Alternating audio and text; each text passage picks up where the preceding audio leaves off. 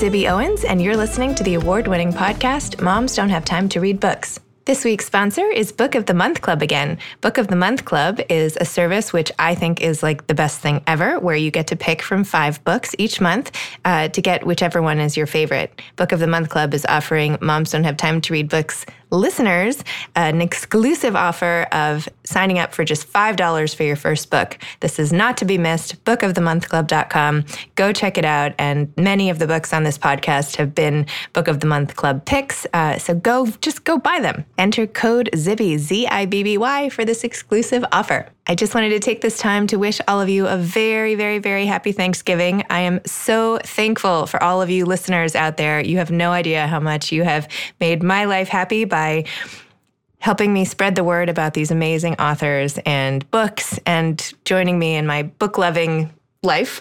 So thanks for taking the time on your walks, while you're doing the dishes, while you're at the gym, or wherever you're listening to me. Thank you for putting me in your ears and listening to what I have to say. It really just warms my heart. And feel free anytime to reach out to me. Let me know what you think of this podcast. Let me say something nice. I don't know, whatever. My email is zibby@zibbyowens.com, Z-I-B-B-Y @zibbyowens.com. And again, have a really amazing Thanksgiving. And I hope these episodes carry you through this wonderful week. I'm here today with Caroline Maguire, who's the author of Why Will No One Play With Me? The Play Better Plan to Help Children of All Ages Make Friends and Thrive. Caroline is a personal coach who works with children struggling with executive function weaknesses and their families.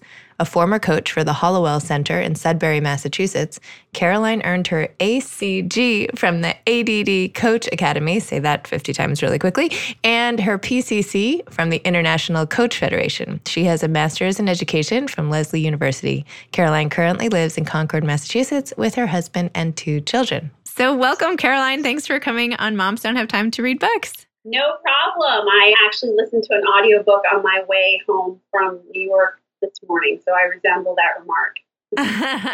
Can you please tell listeners what your book called Why Will No One Play With Me is about? And tell us about this Play Better plan that you came up with. Sure. So I wanted to make a guide so parents could know what professionals know, but in really jargon-free, user-friendly terms, to coach their kid through any social situation. So how to have tough conversations and actually how to build social skills. Because I felt like as a parent and as a professional, there's really nothing like that out there. A lot of books talk about the problem, but they don't really tell you how. How do you do this? So the idea behind the book was just that it's really parent friendly. And then the Play Better plan is just what we call the plan. So, there's steps that parents can follow, and you can, what do you do? How do you start? What's the environment you create? All those kind of steps are given to you. So you just sort of follow the yellow brick road. Well, as a parent of 4 kids, this book, I wish I had had this book earlier in my life. I mean, there's no parent who hasn't had some sort of friend-related issue with a child, instigated by the child, to the child. Like, there's so many things. So I felt like this is, and you called it that, you called it like the playbook for, social issues, right? It's like, I thought it was amazing. So you identified this, what you called an unmet need crippling millions of women. So, women, what am I talking about? Millions of children. This is what happens when I don't sleep. Millions of children. How did you identify this problem? Tell me about what happened in your practice and the kids you were seeing, and when you realized that you were the one who had to write this book. So about 15 years ago, when I started working with kids, people often came to me for academics and to help their kid who's disorganized and sort of disheveled and really brilliant, but not getting their work done.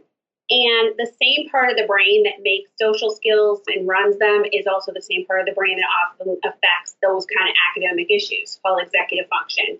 And I, over and over and over again, had these incidents where kids really didn't care about the academic part, they cared about the friendship part. And they would tell me, their stories. And then mothers, I found, if you had a kid who was sort of left out and didn't get a lot of play dates, the parents didn't have a lot of socialization because no one really invited them anywhere. Because, you invite, we're all guilty of this, the easy kids, the kids who get along at the barbecue. And so I had this one little boy, and I asked him, well, what would you change if you could change anything? And he said to me, I want to know why no one will play with me.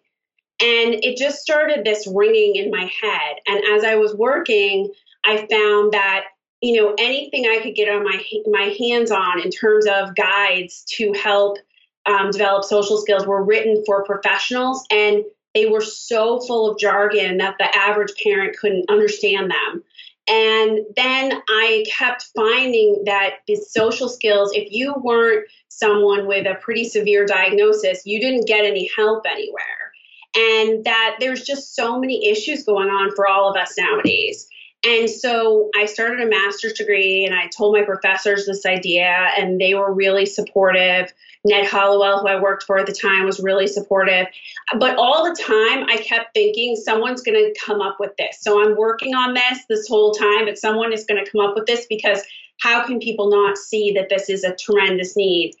And it turns out nobody did. And the reason is it's really a lot to produce this, but also I think it's almost like something so obvious that everybody realizes we need, but nobody can really figure out that we need it. So Why Will No One Play With Me? It's really about like these constant issues that I have seen come up. And I'm now a mother, so I see it with my own kids and their friends, where parents are constantly, it drives my husband crazy. Like, we arrive at a dinner party and I'm like ushered into the corner and people pepper me with questions. He's like, can we just not talk about that for one night? And I'm like, no, this is what people need. I'm on the board of the Parenting Center of Mount Sinai Hospital, and we were brainstorming, different books that we've all loved and, things like that. So I mentioned yours, and everyone was like, oh my gosh, I need that book. I need that book. And I'm like, right? It was so great. And one of the things that you said repeatedly in the book, which you say to the parents that you coach, is if they could, they would. Like, if your kids could make friends easily, they would. Like, being punitive and saying, come on, just try again tomorrow. Like, that's not going to work. Similar to like, if you don't know how to play tennis, picking up a racket every day, it's not necessarily, if no one's going to teach you, you're not going to necessarily learn it the right way or the best way. So, maybe tennis people would object. But anyway, tell me a little more about that. If they could, they would. I think with a lot of childhood things, time kind of heals it, right? There was a time when I thought my daughter would never ride a two-wheel bike. And then she practiced and she matured and she got it. And one day it was as if she'd never not ridden. When they're crawling, it's like sometimes you're like, oh my God, all they do is scoot. And then all of a sudden they're crawling and they're walking. And so I think what happens with parents is that we get used to this sort of like time moves things forward and we just have to wait it out thing. Because a lot of our lessons say that. But what happens with kids is that I think every kid wants to be successful. I think most kids want to do well and meet our expectations. And when they just don't pick this stuff up naturally, it's sort of mysterious to us, especially because a lot of these kids are so smart about other stuff. And so I really want to stress to parents, like, I know sometimes we worry that our kid is being manipulative or something, but the minute you kind of say, if they could, they would, and you stop worrying about that manipulative piece, you kind of reframe everything and you start to realize like, oh, they really want to do well.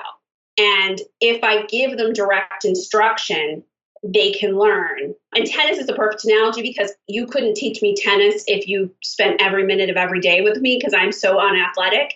And like, you'd have to do something special for me, which tennis people everywhere listening to this are going to be like, what? But I can't, it's not easy for me. So you give readers in the book a list of 7 things that everyone needs to be able to do to be socially successful. My question is, what if the parents themselves don't necessarily have those skills, right? Like, what if you're a parent who's trying to help your child, but you're like, well, I don't know, can I do this? Or I don't know. What do you do then? What do you do then? I get that question a lot. So we know like that 50% of people with social skills, children with social skills challenges have challenges themselves. And I think that it's also that we also become really self-conscious as parents about our own social skills. Like, should I really be the one teaching them? But, the thing is that the more you work on your own stuff, which you can do as you work the lessons of this book with your child, the more your child is going to engage in the process. So I've had a lot of parents who didn't have great social skills they do the lessons with their child, they improve their own social skills, and their kid is like, okay, well, if you'll exit your comfort zone, I'll exit mine. Whereas when we don't do stuff and we kind of preach, that's when especially teenagers really get upset. Right. They're like, hey, you're not doing it. And what about the fact that as a parent, we have to be the coach in this book? Like, what if I'm not a good coach? What if I wouldn't be like a good soccer coach? I keep turning this all back to sports, but like, you're so great in the book encouraging the reader to keep, every chapter you're like, you got this, you can do it. And I'm like, thank you. And you even give these like 8, tactics for being a better coach. And like, as much as you can do from the other side of this book, you have helped people do it. But like, is there somebody who can't coach? Like, then what? Then what do you do? Or do we just send our kids to you? I mean, the thing is that you are, as a parent, probably already doing this, just not as well as you could be, right? We all have our kids get off the bus, come home, and we have these endless conversations. Or we watch and we try to help them with these issues, right? Mixed in, why did you talk that way? Your tone wasn't really good there. Even when you're hungry, you have to be polite, all that stuff. And so what I would say is that I literally had this last night. I gave a speech, and a mother said to me, I heard you last year, and I did great for like 15 minutes, and then I completely fell apart. And the thing is that was great 15 minutes, and tomorrow you try for 20 minutes, right? Like, anybody can do this. I've even had really, really authoritarian parents change their style and really become more coach-like. And my thing is, even if you're imperfect, which is fine, you're already probably having these conversations, but they don't go anywhere because you don't have the tools you need. So your book gives so many tools. Like, I was sitting there thinking, did this woman come up with all these? Did you come up with all of these things? I did. Oh my gosh, you're so creative. They're like amazing. It's like you're like a teacher meets babysitter meets therapist meets pediatrician. I don't know. Anyway. Well, what happens is that I like to solve problems. And I especially like it when people tell me that something is impossible. So, for instance, a few years ago, someone said to me, you can't teach social skills via Skype. You just can't do it. They have to be in person. And I was like, yeah, except there are no people to do this in Colombia. There are no people in certain parts of this country. So I'm going to figure it out. And how I figured it out was that I trained the parents, and the parents become my arms, my legs, and we all work together. So I think that the tools came out of like specific things that came up with kids. Like, who are your audience was a kid who I just couldn't get to understand that like every person you encounter, they have a reaction to you. And if you melt down and they're 2 feet from you, they still think about that meltdown. Like, it's not like if you're behind a hidden cloak, And so all these things came out of that. And then last summer, I did the painstaking thing of writing directions for parents and just like hunkering down and making them all, flow and beautiful. But they were all the stuff that I'd used, so I knew that they worked. So tell me about some of the strategies, like the social spy and the mat where you literally put yourself in someone else's shoes. And tell me about some of the things you've invented that are particularly successful for you. So the mat to walk in someone else's shoes is like a parent's best friend on so many levels. So what happened was my graphic designer is my cousin, and she did all the designs for this book. And she and I were talking about, and she's a mom, like how, we really wish like you could literally experience being in someone else's body, because then you really have perspective. And so we just decided that we would do this crazy thing, and I got this big mat printed up, and I literally started first giving kids like actual shoes, but that was really hard because then you have to have all these sizes. And then I just had this graphic made up. And so you can use it for anything. You can use it for, hey, you want to think about how eating the last piece of pie really affected your brother. But you can also use it for like, when I run your soccer equipment to school every single day, to my shoes, like what does that do to me?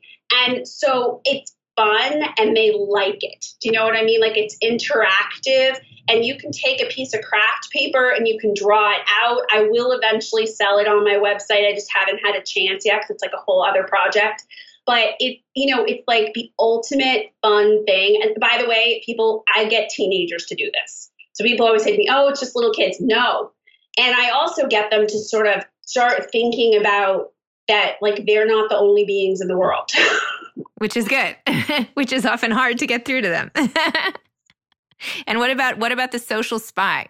So social spy I use with kids of all ages. And the idea behind it is we practice and we rehearse sort of listening in on people and watching them without watching. And the reason is that kids with social challenges don't tend to be great noticers. So they don't read the room. They don't notice other people. They don't notice all that social data, especially stuff like mood and context.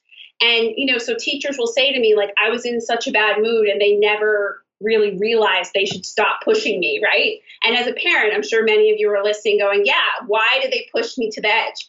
So one of the things we do is we give them missions, and we have them go out into society, like to a box store, to a mall, and watch other people, and there's specific things they're watching for. But also they can go to school and find out, what are other people talking about?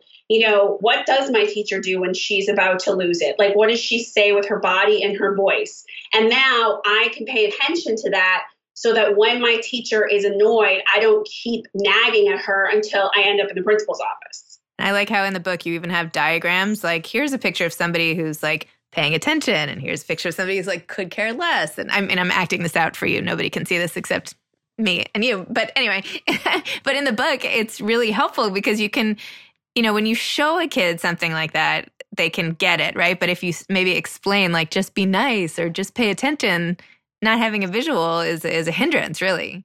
Yeah, and I was talking about this with a group I talked to last night. I said there's signs and signals that people are friendly, and then there's signs and signals that they want to be your friend. And a lot of kids either are so paranoid about, like, what are those signs and signals, that they do nothing and they end up just like inert, or they mistake just being a pleasant person for real overtures of friendship.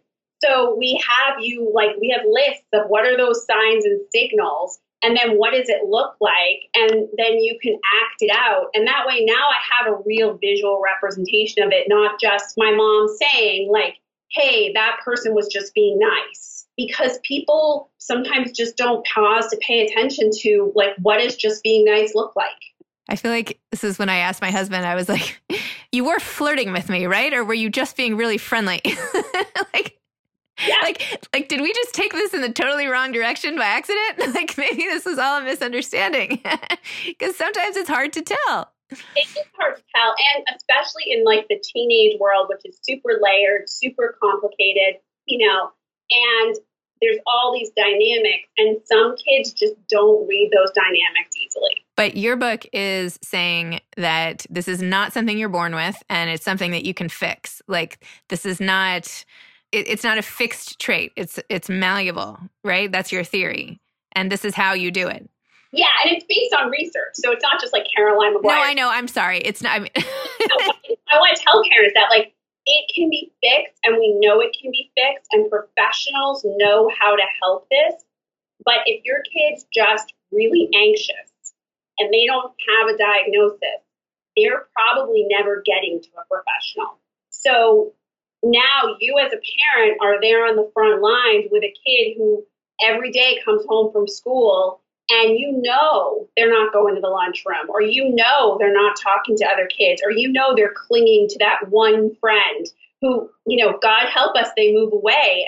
Right. Yes. So that's really, it can be changed, and we know how to change it, and we're just trying to give parents that tool to change it. Just out of curiosity, is there a time, is there a point at which it's too late to teach these skills? No, I actually have a few psychiatrists who love to refer adults to me. And I, really love working with kids, but I also believe it's never too late. And I've had adults as old as 60 do different iterations of these things and totally change everything. And it all starts with that chapter about the stories, where we talk about the stories we tell ourselves, smart kids don't have friends kind of stories. These 60-year-old adults have stories Like, I'm the smartest person in the room, so it's okay if I tell everybody. Or, the adults who check their phone and they check whether something you said is correct. And then they're like, actually, this is the correct information. And what I've found is that they can change, but we start still with that story and we talk about that story. And instead of the parents being involved, often their spouse is involved. Interesting. And tell me the real deal. This is what's going on.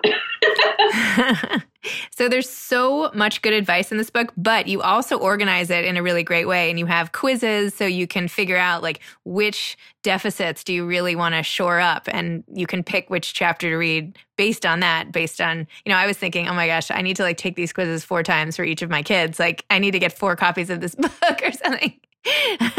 But it's really, all the ways that you help people get to the information that they themselves need, I feel like are particularly relevant in a way that you can't just do, off the cuff, right? But in as much as you could do without seeing someone in front of you, I feel like, I could find my kids in your book. That was a long way of saying that, but.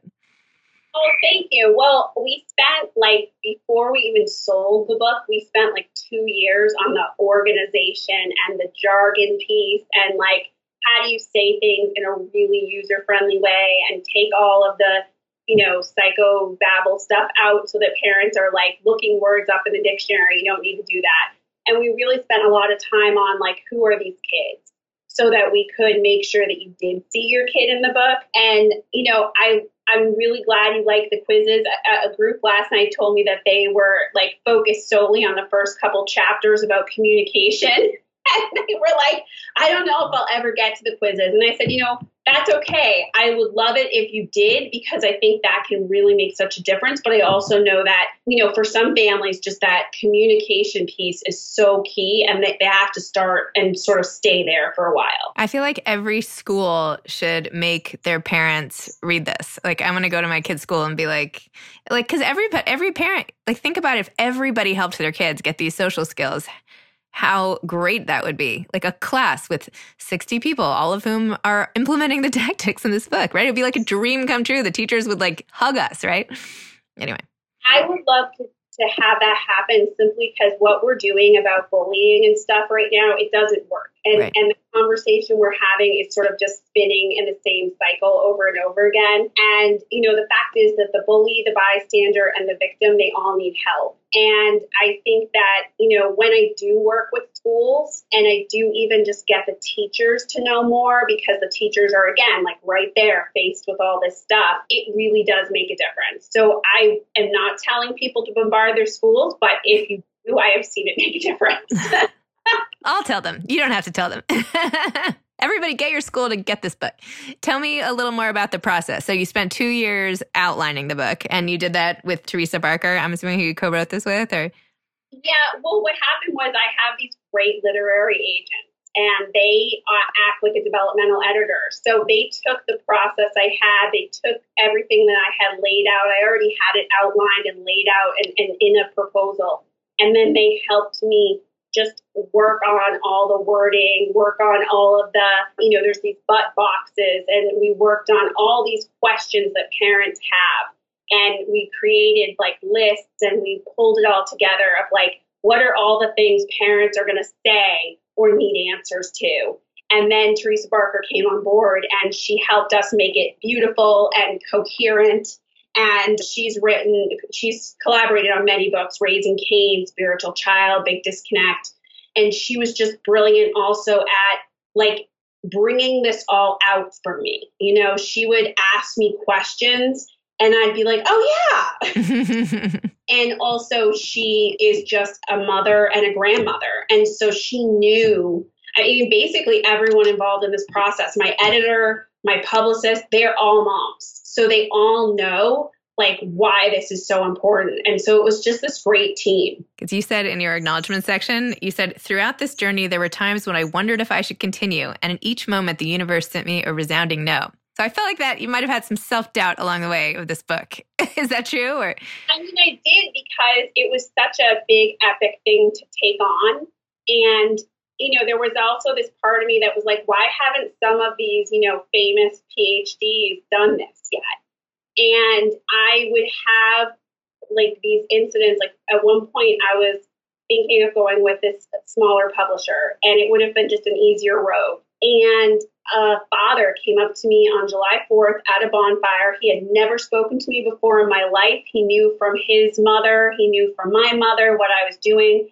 And he said, if you have a chance to spread this to millions of kids, you have to. And he said how his daughter, like he just started talking, and he's a very shy person. He was like, my daughter has switched schools because she was so bullied. She's been so miserable. We struggle with our other two kids. And he just was like, you need to keep going. And that would happen to me, like at the supermarket, at the nail salon, like somebody would start talking to me, and I would realize like people really need this. I have to keep going, even though, it was a little bit daunting at times. Well, it's really great you didn't give up. I'm glad I didn't give up. Now it seems like, oh yeah, of course you didn't give up. But I mean, it was like all consuming. And at the time I started the proposal, I had a 6-month-old. Oh, and how old are your kids now?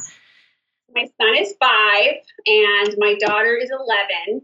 So I'm in two totally different spheres. For him, it's the play dates. It's the, please don't, hog this and share and remember your manners. And then with her, we're entering that teenage phase where, people send horrible texts to a chain of people and you're like, who gave these kids cell phones? So it's totally polar. I'm in your exact same spot. I have 12-year-old twins, and then I have a 6-year-old and a 5-year-old.